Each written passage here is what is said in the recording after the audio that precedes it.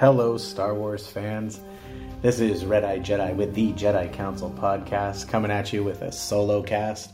The rest of the council is off on missions this weekend doing other things, but I wasn't available in the last one, so I just wanted to take a chance to, give my opinion on The Bad Batch and what my initial thoughts of what the now first 3 episodes are.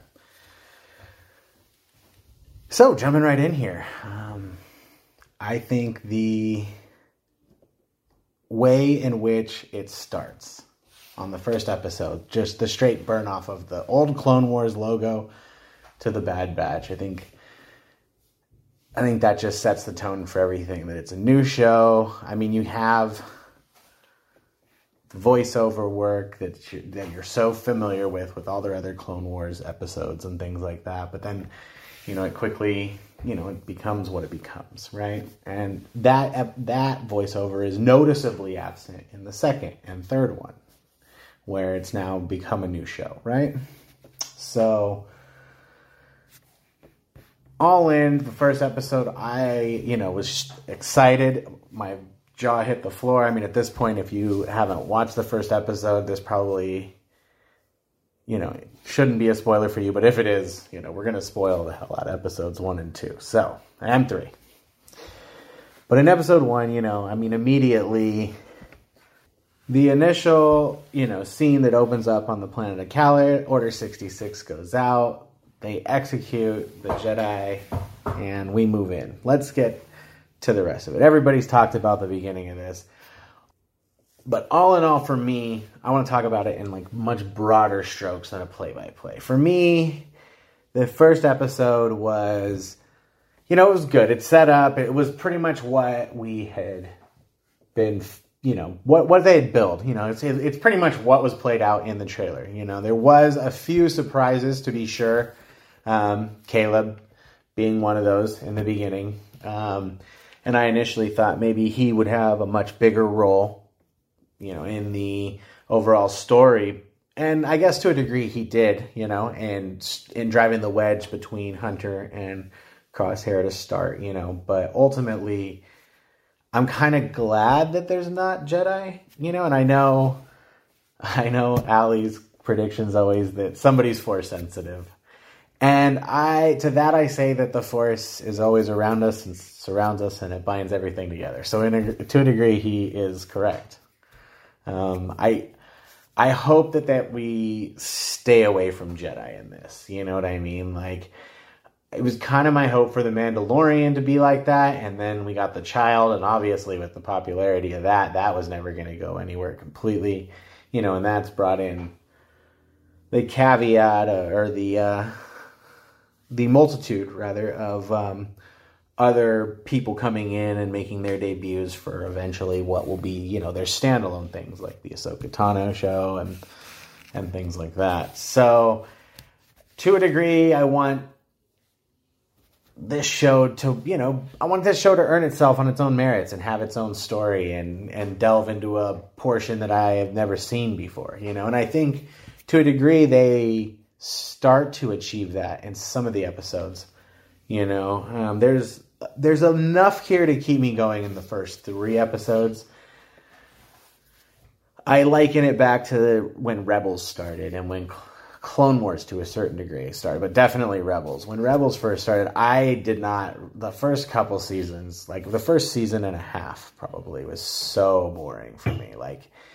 I understand the necessity of it, and building those character relationships is what pays off later down the line when things, spoiler alert, go south in that, and Kanan ends up being killed and things like that. You don't get those emotional impacts and beats unless you've done that groundwork up front, and nobody knew who those characters were because they were brand new.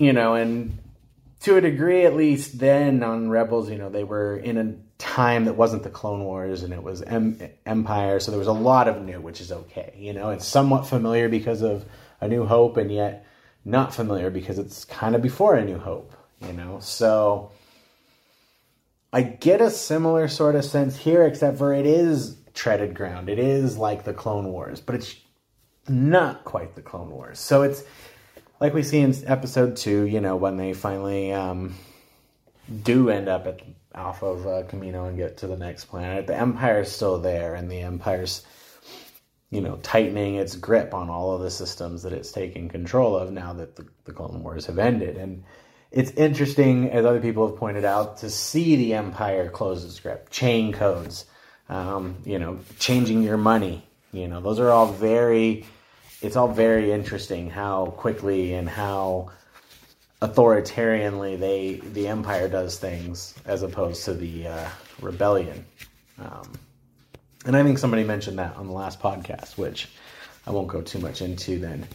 But it's very interesting to watch the Empire form and to see the outcomes of it, And to a degree, there's a lot of recycled ground. They're reusing the hell out of Kamino. Like we've seen all of Kamino several times. And Tarkin's role in it makes sense and stuff like that. But I really think in this last episode especially, they've taken Omega's character and they're starting to try to endear her to the audience and give her a little bit bigger role and establish her position, in the crew, to say the least. Because she kind of just hopped along with them. They tried to get rid of her, I mean, not get rid of her, but send her off so that she would be safe. And she obviously rejected that. So they're in it, for better or worse at this point. And that's kind of where we start out on episode 3. And that's kind of where I'll focus on more here. I just wanted to get caught up. In terms of the first two episodes, they're good. And this show, I like it. I want to see a little bit more. I want to care more. But like I said, I didn't care too much for Rebels or the start of Clone Wars, but eventually those have become my favorite episodes. I didn't like Ahsoka Tano initially, especially not in the Clone Wars movie. So, now she's one of my favorite characters because I grew up watching Clone Wars, completely and every day and multiple times through. And then, in Rebels later on, in the latter seasons there. And she's now become such a big portion of Star Wars that it's crazy. So I'm hoping that, we can build some characters like that in this season and in this series, because it lends itself to being very interesting, the stories that it can weave. I assume, we've already seen that they have made contact with Saw Gerrera at some point. I can only imagine at some point he will be the contact with which we get back with the Rebels to some extent. Now, I don't know that they'll outright help the rebellion, but I get the feeling that they'll have mutually aligned, goals. And I think that's what's really going to be interesting to look at.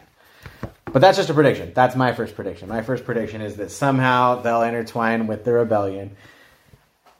And, maybe we see the initial resistance on Lothal or something like that, because they've already tied it back, to obviously Kanan, and it's a few years before that. Or Caleb.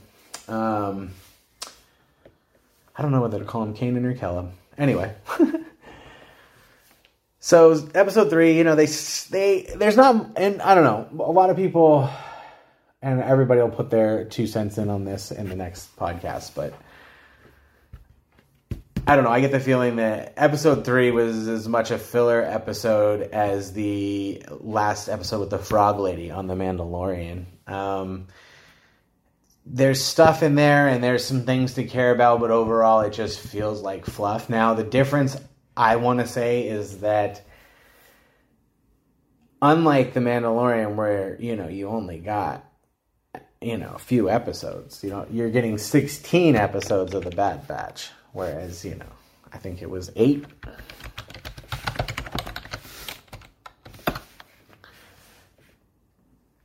Yeah, you get 8 episodes, so I don't know. it's hard to say. I guess I'm okay with having more filler in these. It's more forgivable because I'm going to be getting more. Now, you could argue the Mandalorians are 45 minutes and these are 30 minutes, but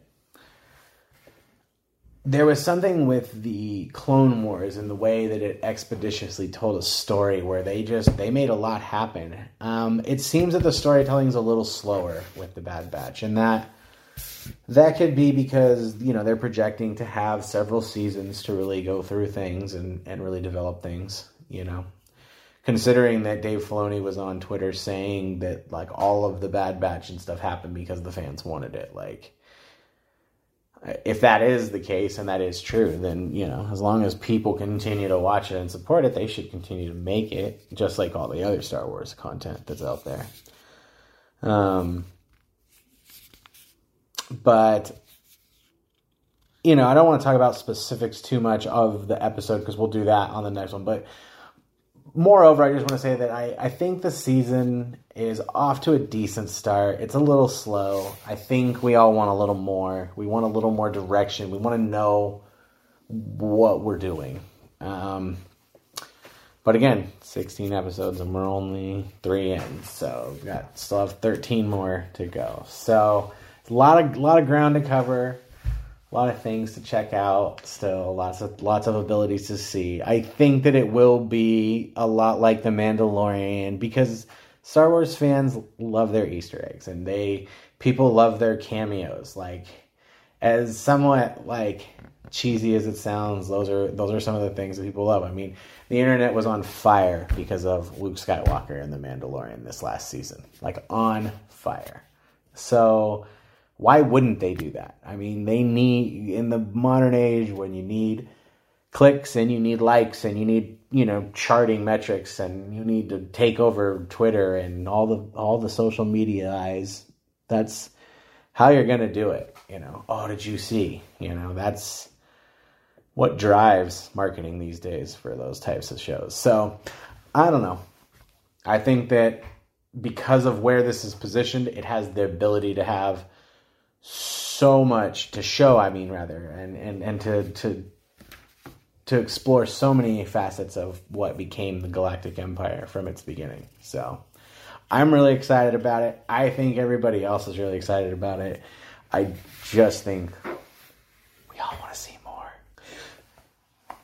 So that's it for tonight, guys. I hope you guys enjoyed my quick solo cast here. Everybody will be back next week. We will discuss episode 3 and 4 in depth, a little more. I just wanted to give my broad overview on what I thought about the episode.